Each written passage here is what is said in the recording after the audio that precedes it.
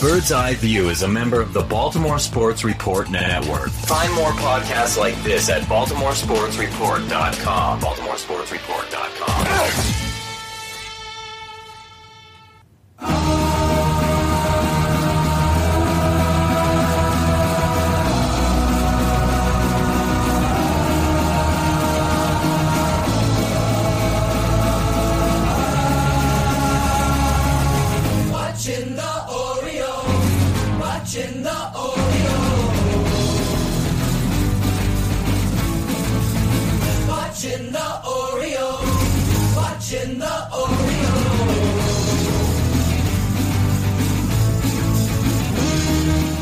And welcome back to Bird's Eye View. When it comes to the Orioles, this weekly podcast is your official source for a lack of insight and business opinion. Today is August 17th, 2015.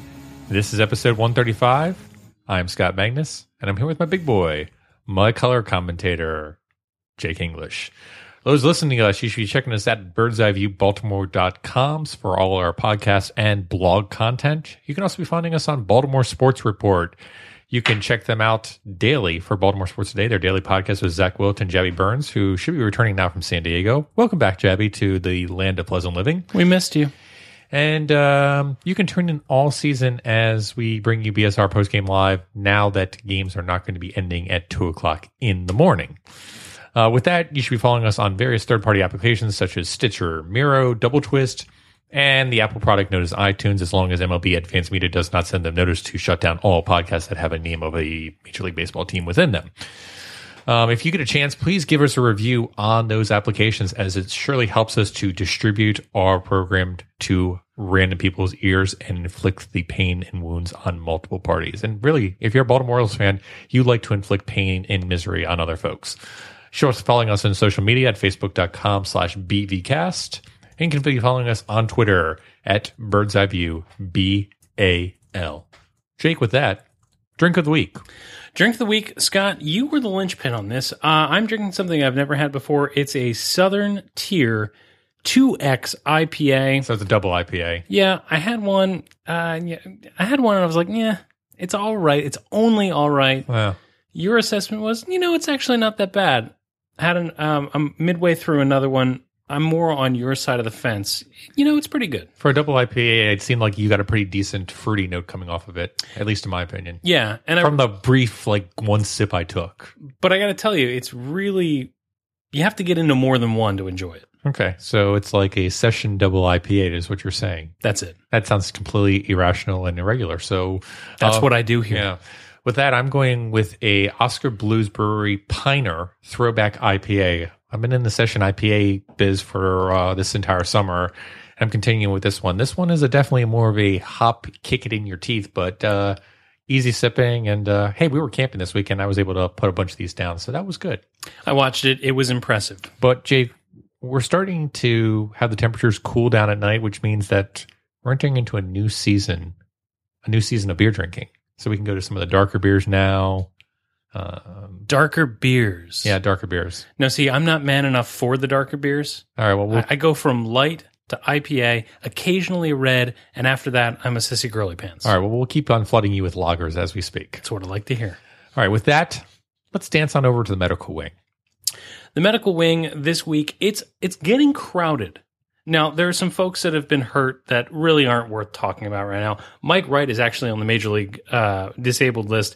He's got that 15-day DL on a grade 2 left calf strain, a possible late August return. But once he does, he's either going to be inserted into the staff as that bullpen flexibility kicks in, or sent back to AAA.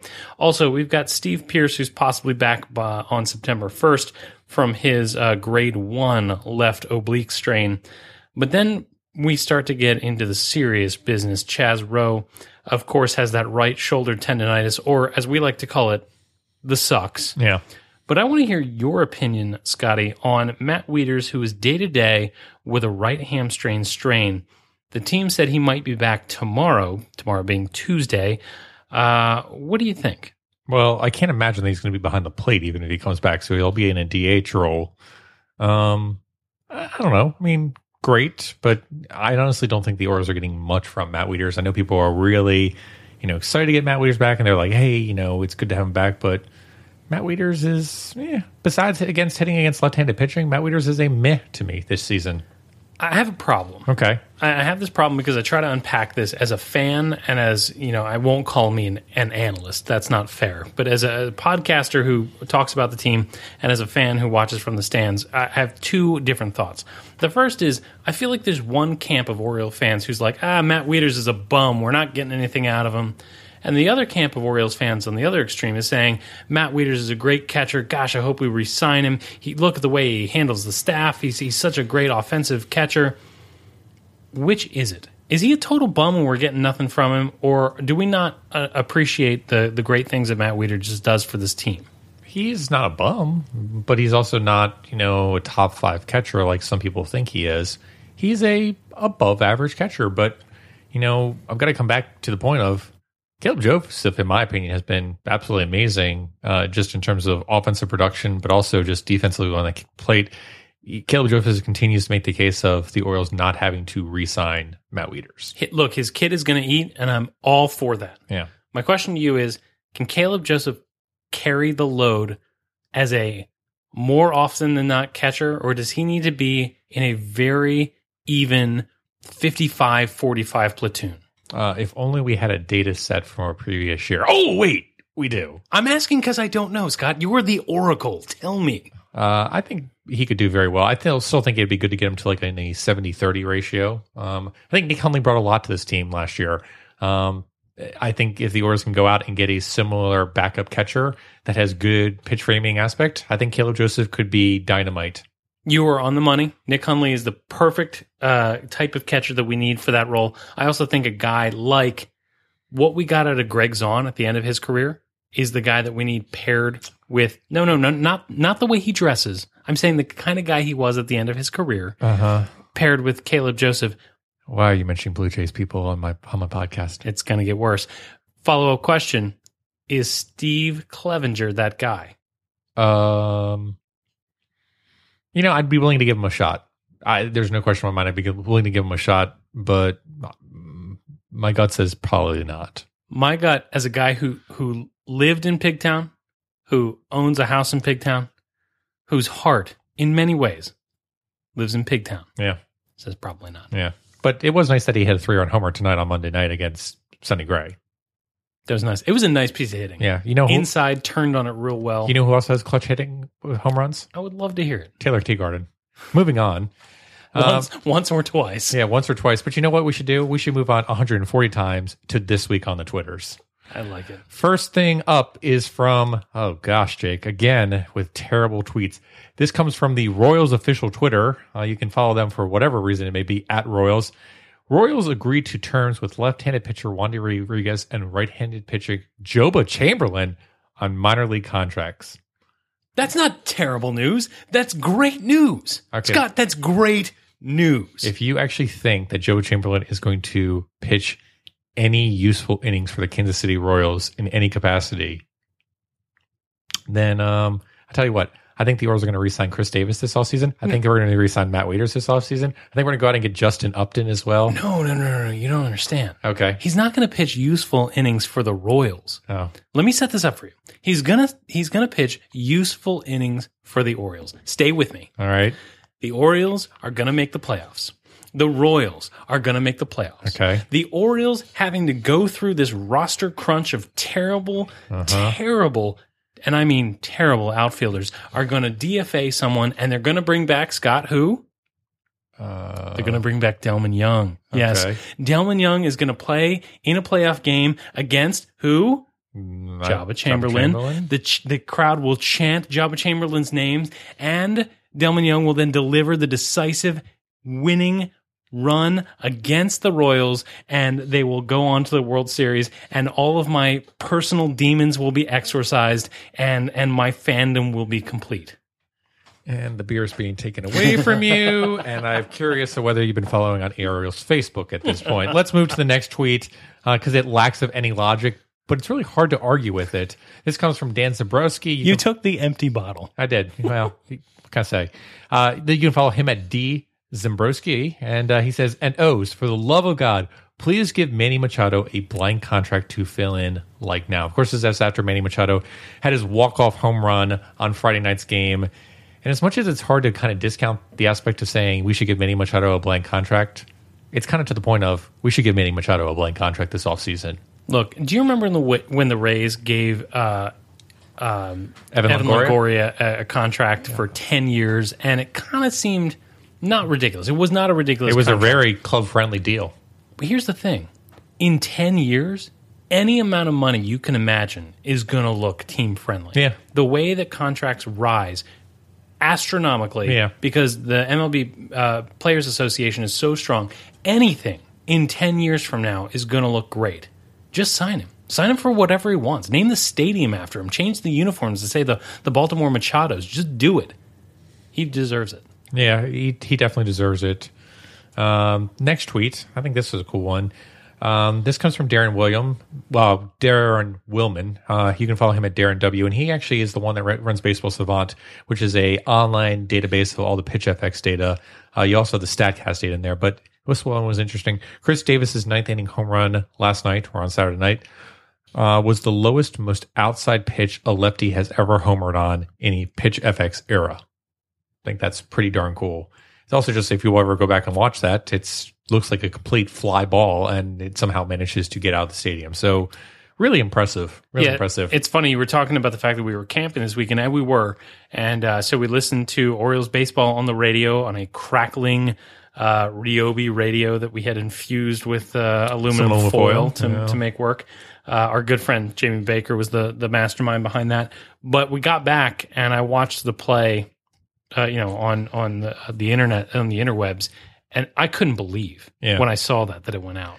Well, the call for Fred Manfro, you're just like, it's going to be a typical, fly out right at the warning track. Are you saying that the call from Fred Manfro was somewhat misleading? Of course it was. So the fact that it actually went out was kind of surprising, but just a great at bat by Davis just to show his sheer power. Now, which is better, that one or the one-handed broken bat homer from 2013?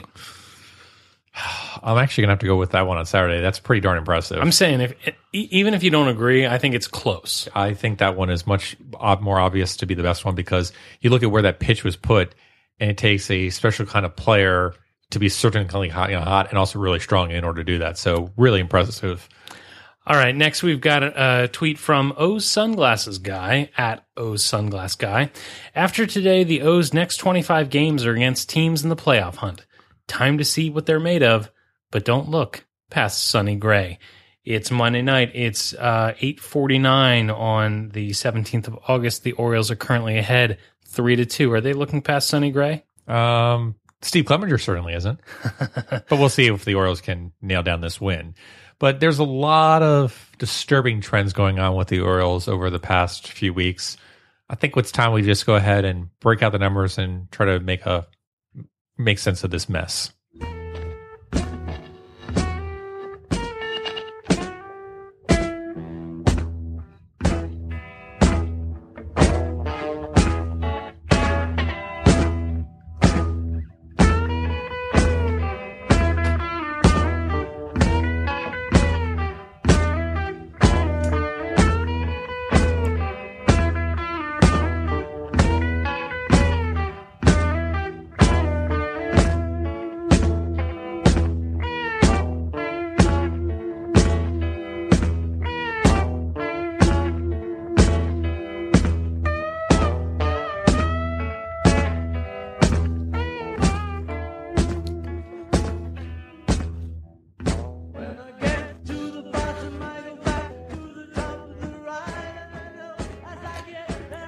You know, 2015 has been a season of up and downs. When we were in the highest of spirits, we referred to the team's downturns in very frank ways. You know, for example, in our faux State of the Union address, when we pronounced the temperature of our beer being cold, we used the phoenix as a symbol because the Orioles had fallen so many times. In short, the Orioles have sometimes flown high, other times they've been a fiery pile of ash. And I like the fact that we found something else to say besides dumpster fire. The Orioles languished in April and May, and then again in June. And when the O's took a brief hold of first place, we asked ourselves what the Blue Jays fans are asking themselves now. Will we ever lose again? The answer, of course, was... Absolutely. Yes. Yes, they could. You know, the Orioles have had a rough time in the dog days of summer. You know, as this August time frame turns into the school year, you could say it's the dog days of summer. And so, the Orioles have been playing like dog shit. You know, I'm not sure if it's really been that bad, Jake. The Orioles in August so far have gone with an 8-6 record. Now, that certainly doesn't pair in light to previous playoff years. August of 2014, 19-9. In August 2012, 18-9.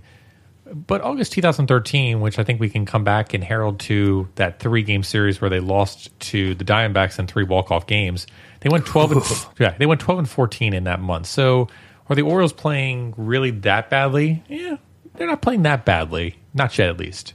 Of course, they had 2 walk-offs against the Mariners, but that's another time for another day. I don't know. I just don't think it's really that bad. If you look at the All-Star break numbers, Jake, the Orioles were 16-12 since the All-Star break. That's a .571 winning percentage. And if they played at that clip for the rest of the season, they have 86 wins, which is projected right now to be good enough for that second wild card this year based on how much the AL is terrible and a hot dumpster fire, basically. But the one point I want to bring out, and this is something that people have been harping about, and it comes back to our last tweet, which was the Orioles have been terrible against above 500 teams this year. The Orioles are 16-31, so they have a .340 winning percentage. Similar teams that are doing so poorly include the Dodgers, who are 14-26, the Mets, who are 15-27, and the Angels, who are 24-33. So it's not like the Orioles are not in good company for people that are actually doing well so far this season. You know, I think it's really interesting that you say that because I don't know about you, but me as an emotional fan that's trying not to live in the moment, I get so high when the Orioles do so well. I mean, look at right now. Right here, the Orioles are playing the Oakland Athletics. They've won at least 3 of the 4 games. They're leading in that 4th game. You know, you're riding this swell. They just had an 18-2 laugher. Yeah. When you look at this team and you say, look at what they can do. Yep. But it was right on the heels of a no-hitter. Yeah. You know, the Orioles got no hit while the Blue Jays had been soaring. And so you get a little bit of both where you feel that, you know, there are so many times during the season that you're so low because you feel that the Orioles are terrible. And then you get so high because they have those moments of brilliance that you're not really sure what to make of this team. And you're not sure what to make of this team on a day-to-day basis, on a weekly basis. And I feel like this is a difficult situation for us as fans, as Orioles fans, and particularly for you and I, Scott, who are of a certain age, because we've experienced 2 things. A lifetime of awful and a very short period of very, very good. And so we know that this doesn't look like 2011 and 1998, and we know it doesn't look like 2012 and 2014. The question is, what do we make of this right now? Do we freak out one side or the other? Mm-hmm. I'm not really sure that we as a fan base know what to do with it. Jake, I'm here to solve your problems. You are always here to solve my problems. Jake, I'm here to scream from the top of my roof that we have an outlier on our hands, okay? I love to hear it. Tell me all about it. So, Jake, like I talked to you about, the Orioles against above 500 teams are having a winning percentage of .340 right now, which is a historical low. I wouldn't call it good. It's very badly. I went through Baseball Reference and I pulled up the last 5 years of standings.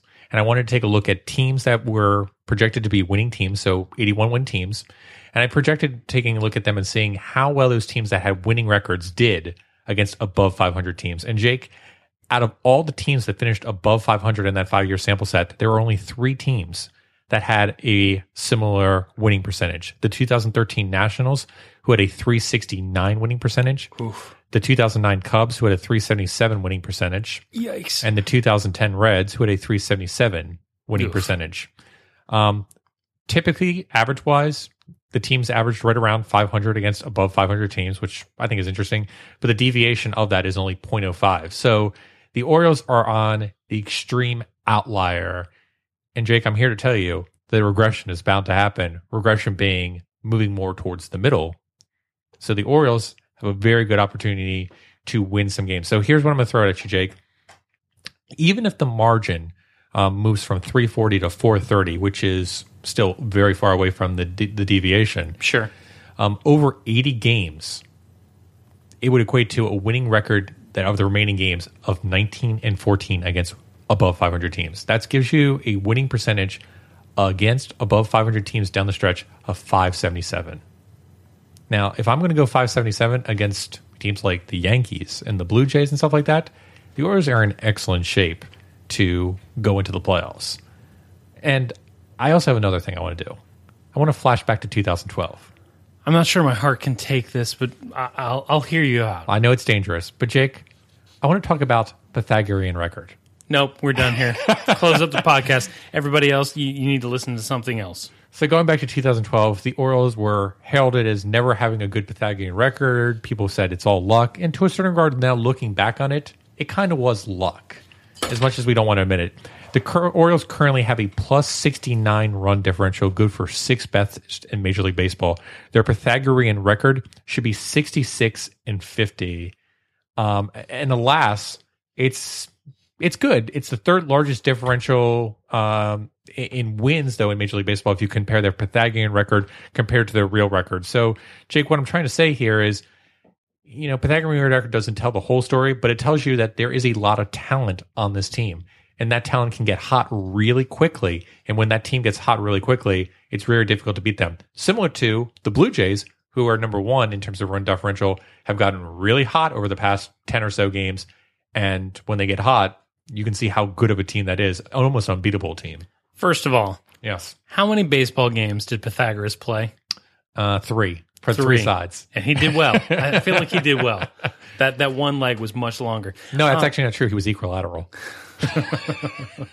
And good night. Yes.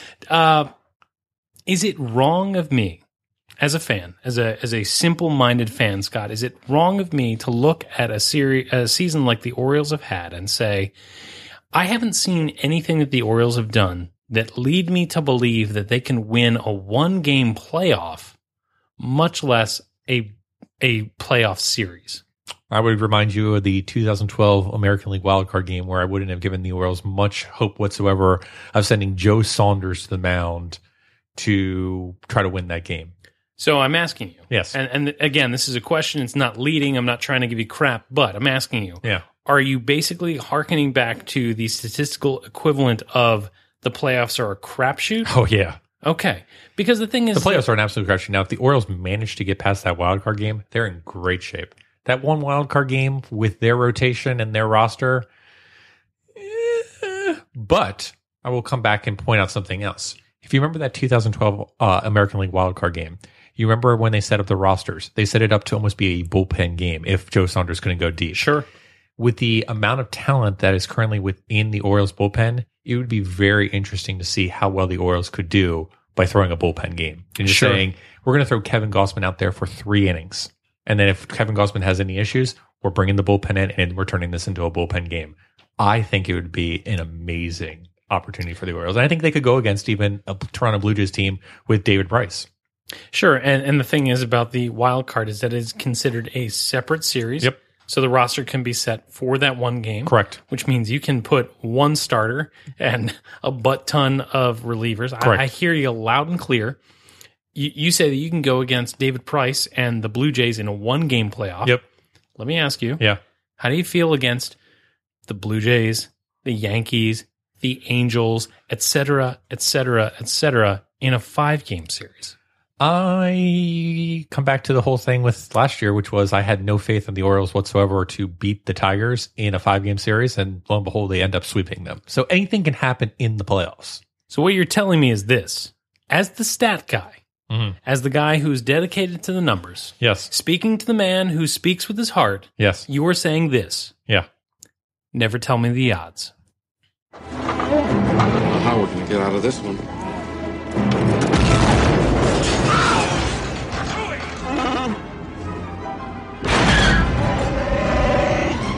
There was no laser blast. Something hit us. Han, get up here. Come on, Joey.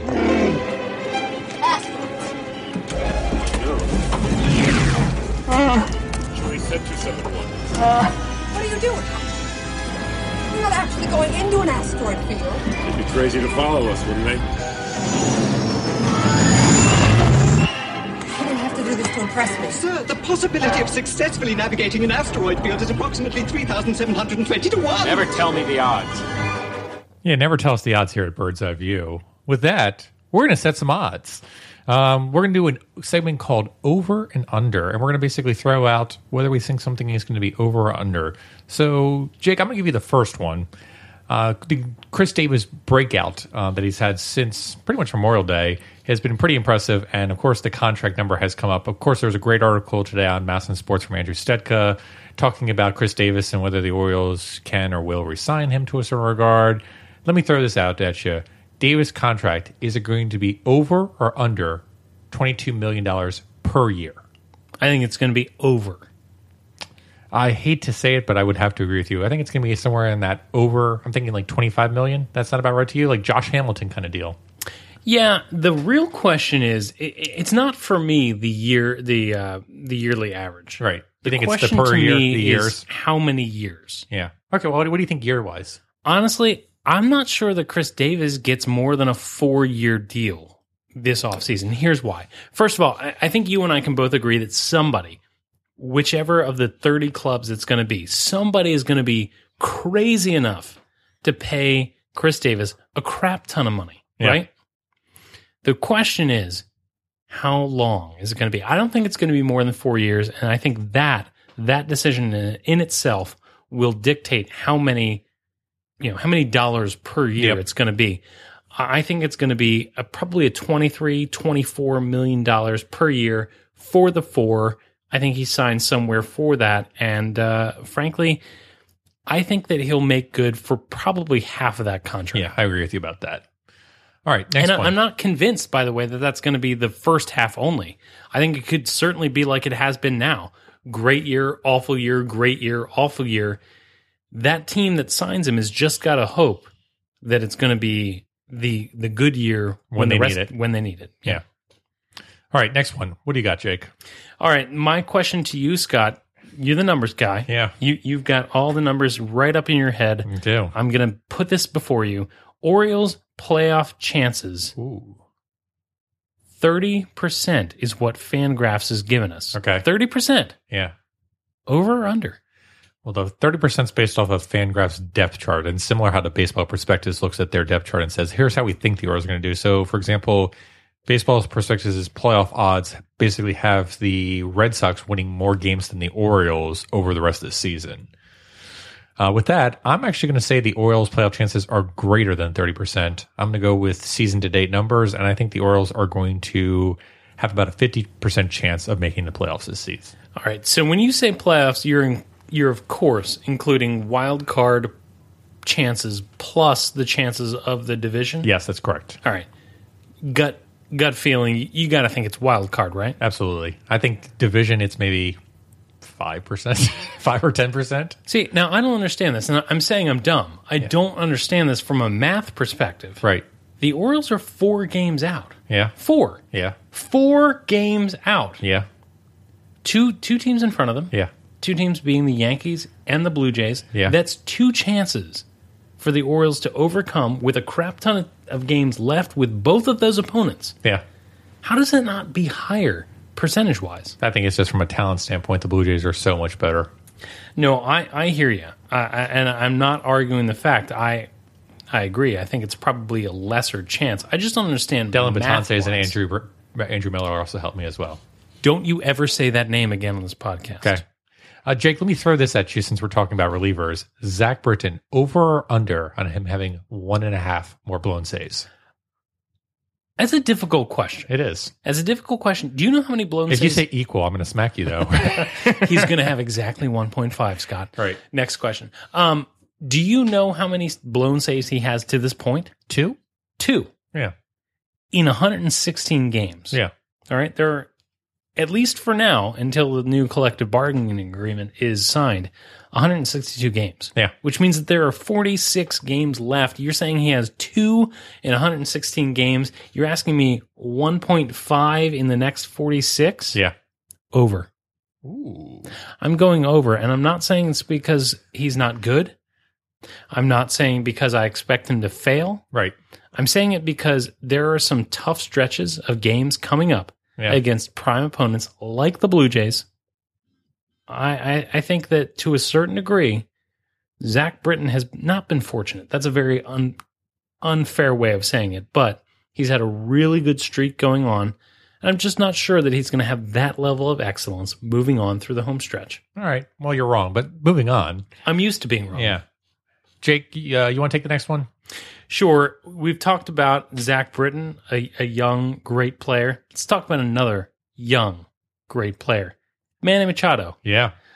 You talked about in our predictions for this season, Manny Machado being in a select club, which included 200 hits. I did. He's at 136 at this point. Okay. What are the chances that Manny Machado gets to 200? Okay, look, he's really close. I think he'll end up with like 190 hits based off of how he's currently hitting. Ooh. The question is he going to go on a bonanza run in September?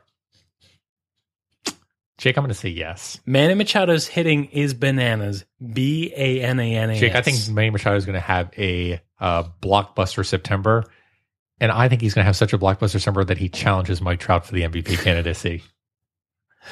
This is the Kool-Aid over here. No. I'm sipping it out of a big straw. I'm in a difficult position because my initial response is to mock you heavily. Manny Machado, number 3 right now in position players for WAR. My second move is to gaze into Manny Machado's salsa and think, how is he not going to be in fuego enough to make this happen? Yeah. No, I think you're right. All right, here's another question for you. Sure. Numbers guy. I need it. All right. Chris Davis, currently sitting at 34 home runs as we are here in August 17th. What are the chances he hits 45 for the season? I'm going to go under. I think Chris Davis is going to cool off really quickly and not hit that number. I think he's going to hit 41-ish, but I don't think 45 is going to happen. I think he'll hit just enough to be more than Nelson Cruz was last year, but 45 is not going to be the case. All right. I hate to disagree with you. Yeah. That's not true. I'd love to disagree with you. I think that Chris Davis is going to go on a tear. I think he's going to get cold, and then I think he's going to go on another tear. In October. Yeah. Let's not get that far. Yeah. Chris Davis not only is going to hit more than 45 home runs, Chris Davis is going to have more home runs than Nelson Cruz by the end of the summer. So says Jake. I think actually one of our predictions at the beginning of the season was, would you take Chris Davis? I think it was Chris Davis is going to hit for 230 for his average, but he's going to lead the league in home runs. I think was one of our predictions, which the 230 number hasn't been right, but he could be doing that. Doesn't look crazy. Yeah. Does not look crazy. Jake, let me ask you a question. September is pretty much the worst time of baseball ever for Buck Showalter based off of having to call September call-ups. Jake, the number of position players called up in September, 4.5, over or under? So the line is 4.5. 4.5. First of all, I think that Buck Showalter would disagree with you that it's the worst time. It's the worst time. It's a different phase of the game. You have, according to Buck Showalter, yes, you have spring training. Yeah. You have the regular season. Yeah. You have September baseball. This god-awful thing known as September baseball. And you have the playoffs, which is 4 separate seasons. Yeah. The 4.5 is an interesting number, and let me tell you why. Yeah. Because you've got Clevenger. Yeah. You've got Henry Urrutia. Yeah. You've got the catcher. Junior Lake is another one. Would be another catcher. one. Who's the catcher? Oh, the Pride of Pigtown. You've got Steve Clevenger. You just named him. And you've either got Junior Lake. Yeah. Or you've got Dariel Alvarez. Yeah. I think Christian Walker would be another one. Walker's the fifth. I think 4.5 is the perfect number because the question is, does one of those 5 guys show up or doesn't they? I think it's over. I think for position players, it's over, and the rest of the additions for September are going to be in the bullpen. What do you think? Of those guys that I just named, is there anybody not coming up in September? I think it's over as well, mainly because I think a lot of those players are going to be on this active roster next year, and I think Buck's going to want to get them some seasoning of saying, get used to it, get used to playing, winning baseball and going for a pennant. And I think he's going to try to get as many people in that dugout as possible. So I'm going over as well. Jake, coming back to the free agent topics that we're talking about, since we're still on players, number of free agents re-signed, over and under is 1.5. That's terrible. Yeah. That is a terrible line, and let me tell you why. We have dealt away so many players that could have been free agents. Yeah. Of the ones that are left, Yeah. I think the slam dunk, the most likely to return, got to be Darren O'Day. Yep. I would agree Okay? with that. He's the guy that makes the most sense. So basically, your question to me is there going to be one more free agent that the Orioles are going to sign of Davis, Wieters, Chen? All right? and Steve Pierce. Steve Pierce. I'm going to cop out, Yes. and I'm going to say over. Yes. Because I think that Steve Pierce signs back as a reserve next year to compete with a guy like Christian Walker for first base. Yeah. So the answer is clearly over. But your real question to me, Scott, is of Wieters and Davis and Chen, do any of those guys sign? You know what my heart says? What's that? My heart says, That's fair. But Jake, you should know one my thing about heart's this not podcast. done. My heart is not Okay, done. continue. Why? But in all seriousness, you should know one thing about this podcast. We don't ask real questions. So I'm going to ask you one more question for this over and under. The September 13th game against the Royals has now been moved from Sunday at 1 o'clock to 8 o'clock. So what's the significance? Jake, this is also the day that the Ravens are going to be having their opener at 4 o'clock at Denver. So there's going to be a lot of people at home watching the game at 4 o'clock. Should we open this question to Mike Preston? No, we're not. Okay. This is a football town, as everyone knows. Jake, my question to you is, what kind of attendance are you expecting to see at that September 13 game? Jake, I'm giving you an over and under on paid attendance being 35,000. Wow. So you're asking me how many fans will be in attendance Paid attendance. at that September 13th game? Yes. How did you do it, Scott?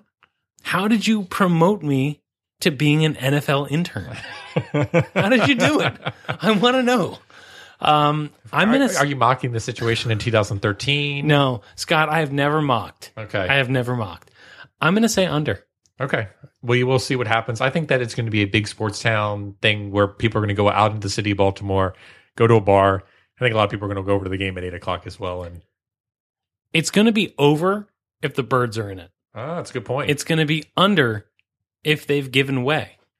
I like that. I like that a lot, Jake. With that, I think it's time we go through a few numbers and see who won Fantasy Boss last week.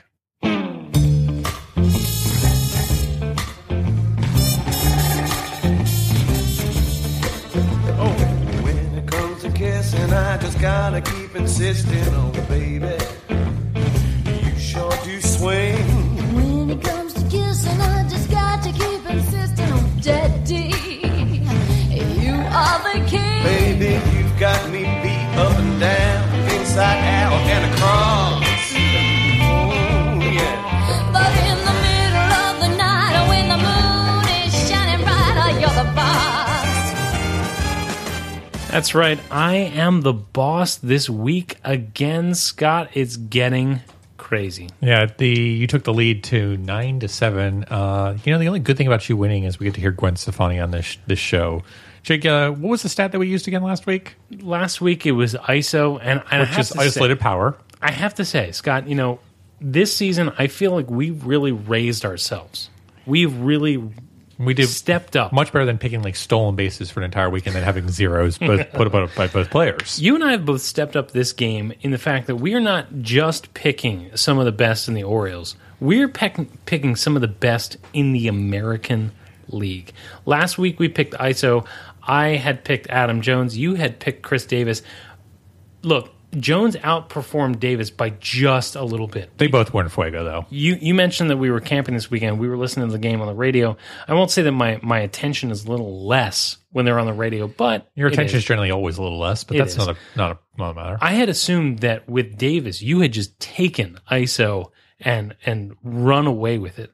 But look, Chris Davis's ISO was a very, very respectable 600. Adam Jones just barely squeaked it out with a 640. And that was number one and number two on the team. Yeah. But interesting enough, like you pointed out, the players that we just mentioned, Adam Jones and Chris Davis, Adam Jones was number one in Major League Baseball this past week in ISO. Chris Davis was number 3 in Major League Baseball. That's pretty amazing, all things considering, for the Orioles. So, Jake, You won last week. 9 to 7 to 1 is the score. What's this week's category? I'm going to go with a stat that I know you love. Okay. And we've gone with a lot of offensive numbers lately because I love the long ball. Yeah. All right. I love the dong. Yeah. Big fan of the dong. And tonight, again, August 17th, it's Monday night. We've been treated to a Pigtown dong. But I'm going to go pitching. Okay. I'm going to go pitching, and I'm going to go with XFIP. It's a stat that you are a big fan of. I'm trying to come around. So Okay. I'm going to ask you, Scott Magnus, who are you taking for XFIP this week? I can pick anybody? Absolutely. Okay, Zach Britton. Zach Britton is an excellent choice.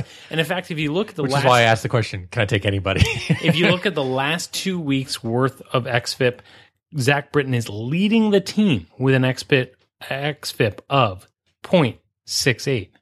Now, the thing with that is, if Zach Britton actually gives up a home run, his xFIP blows up. But if he doesn't give up a home run, his xFIP is pretty normal. So, yeah, I'm a big fan with ground ball percentage with Zach Britton, who's been at 70 plus this whole season. This week, by the way, ground ball percentage 83.3% ground balls, and yet he still had a blown save. I'm gonna select a player. I'm gonna select Michael Givens. Okay, I like that one. I like that pick. I just want to bring something up. Yeah, We're talking about XFIP. I want to point out too that Brian Mattis was second best on the team with 1.07 this past week. You just stole it out of me. Actually, in the last 7 games, Yeah. whether or not that be the last week or not, Brian Mattis was third on the team in the last 7 games. Yeah. With an XFIP of 220. But you know what he was off the charts in? What? My hatred. Yeah, he also had a great strikeout per 9 thing of 15.19. You know what? Can I tell you something? Yeah, Brian Mattis might not be that bad. If you talk about Brian Mattis in glowing terms again, I'm going to freak out. All right. Well, with that, I think it's time we head over to the good, the bad, and the ugly.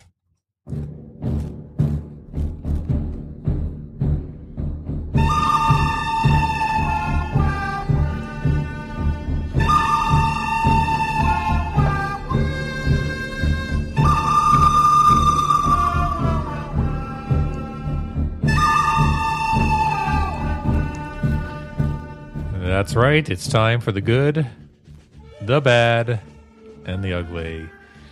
Jake, do you want to take off this week, or do you want me to start? Absolutely. I'm going to do this, and mostly because in the good and the bad and the ugly, your rants for the ugly generally exceed the quality of my own, even when I talk about pushing Brian Mattis off on an ice flow. So I'm going to start this week with the good. And for me, it's a little bit of a cop-out, because my good this week was the middle of the order. Oh, that is a big cop-out. The middle of the order for the Orioles. And I'm talking about 2, 3, 4. Parra, Jones, and Davis. They were money. Yep. I won't say derided, but I was critical of Gerardo Parra being the hottest hitter in the NL, coming over to the Orioles and cooling off. This week, not the case. Parra, 10 for 27, 2 doubles, 2 home runs, 4 RBIs, a 200 weighted runs created, plus a 400 WOBA. That would be impressive if it weren't for the 2 guys that were following him.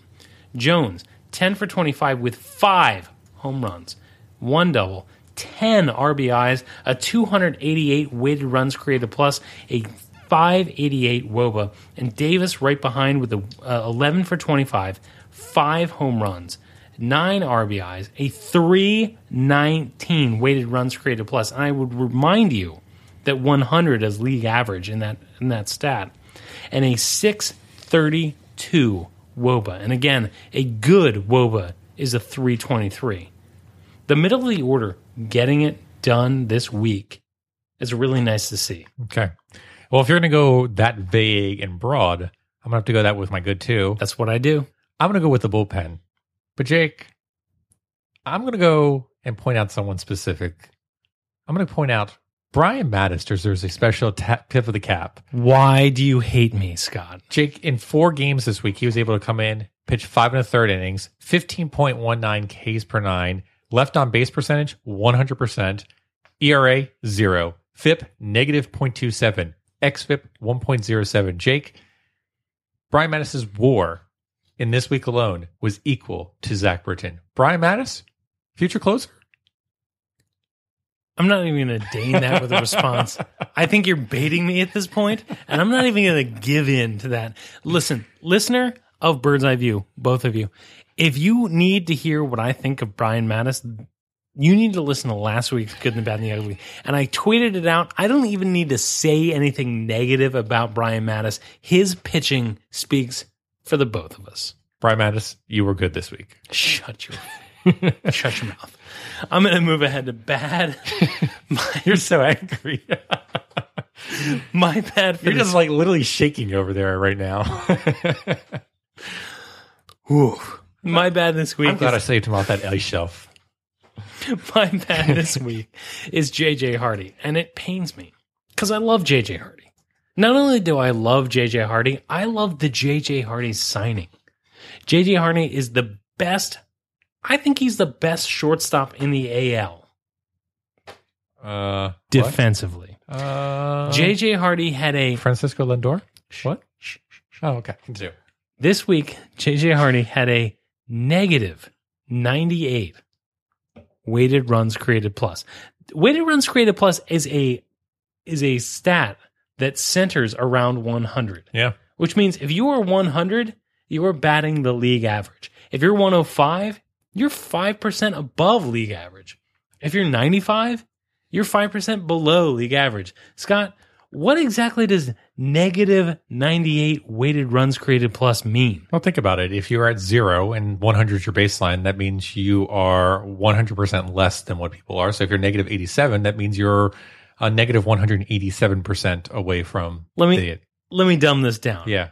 He's been bad. WOBA, which I love. Yeah. Again, 323 is your league average. Yeah. Or league average for a good player. Right. He had a .046 WOBA. He had one hit in 19 at-bats.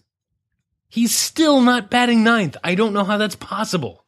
Stellar defense aside, he's become the Blade 2.0. JJ Hardy, offensively, you were bad this week. Yeah. Can't really argue with that whatsoever.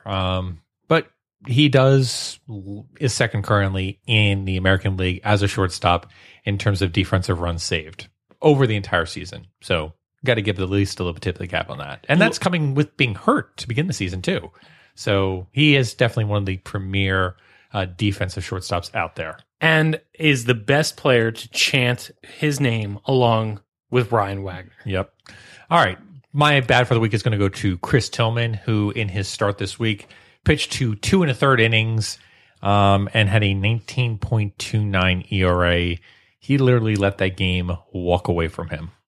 Simple as that. Chris Tillman had a really bad outing, and it stressed the bullpen. Not something I like to see, especially putting additional work on Brian Mattis. You shut your mouth. Also, not something you can have in the stretch run if you're trying to make the playoffs. Yep. From the guy that started on opening day.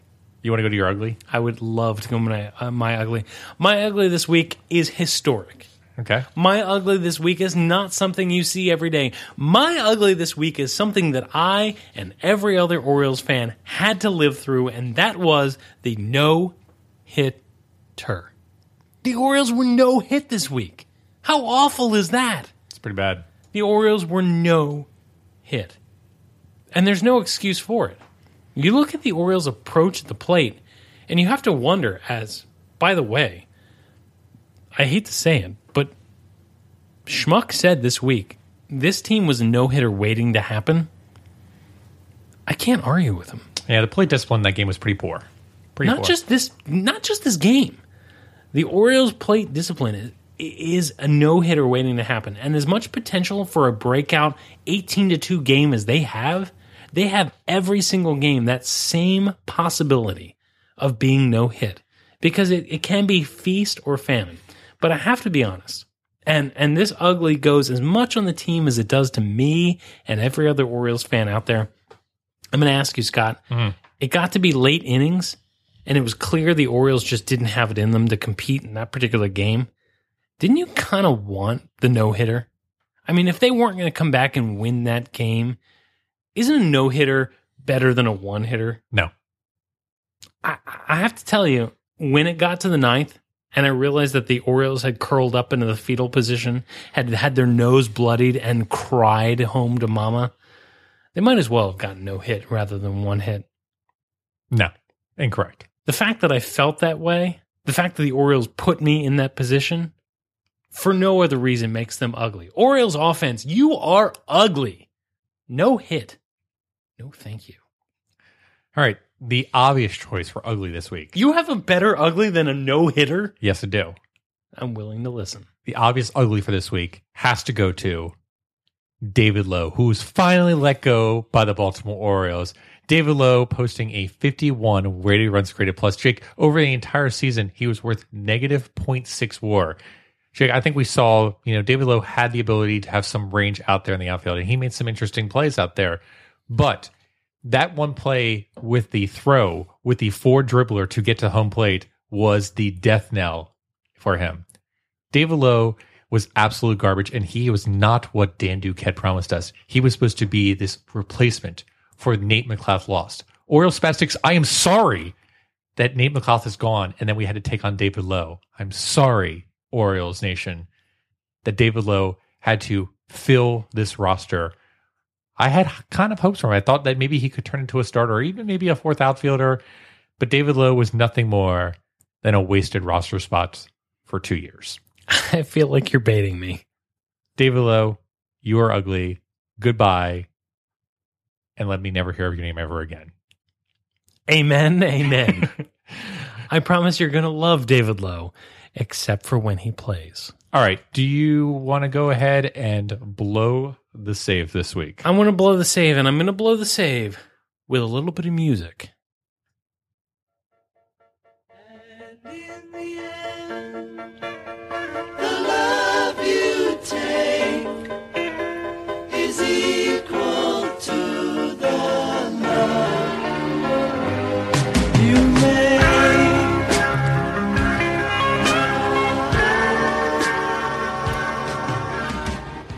Scott, occasionally we try to get serious here in this podcast, and I'm sorry I need to do it.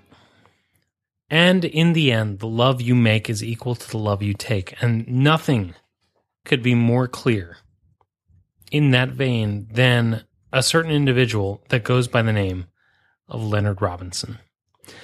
We learned today of the death of Leonard Robinson, a 51-year-old man from Owings Mills, who spent his days dressing up in ridiculous fashion as Batman and driving a Corvette that was made up to look like the Batmobile so that he could spend his time entertaining sick children at hospitals, children whose condition was so bad that they needed a hero. And that hero was Batman, as played by Leonard Robinson. Today we found out that Leonard Robinson was hit by a car and killed while he was stopped outside of his Batmobile Corvette on the side of Route 70 in Maryland. This world is what you make of it. Scott, Bird's Eye View listeners, all of us. And in the end, the love you take is equal to the love you make. What are we doing with our lives? What good do we bring to the people around us? The only reason that we know the name of Leonard Robinson is because he spent his time doing for others. Doing for whom? The people that needed it the most. I'm sad today because a person who died, a byline in a news story, was someone who touched my life because he spent time with kids who needed him the most. And if you're affected by this as well, ask yourself, is the love you take equal to the love you make? What impact are you having on the people around you? And if you feel the loss like I do of Leonard Robinson, spend some time thinking about what you can do to affect the people around you. And so today I blow the save with an homage, a tip of the cap, a loving remembrance of a man who gave of himself all that he had. Leonard Robinson, we will miss you.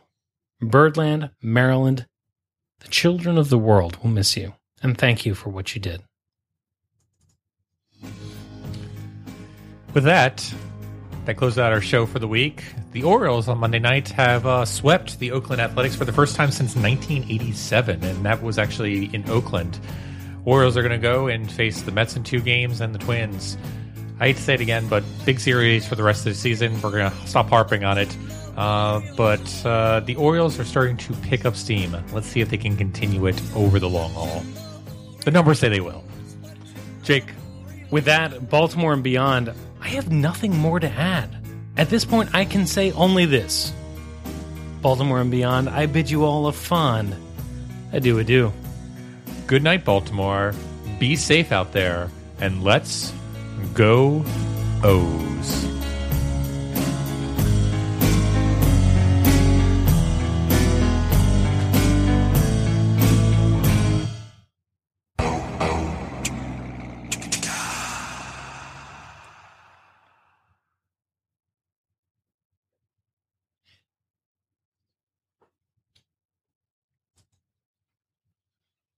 You're still here? It's over. Go home. Go.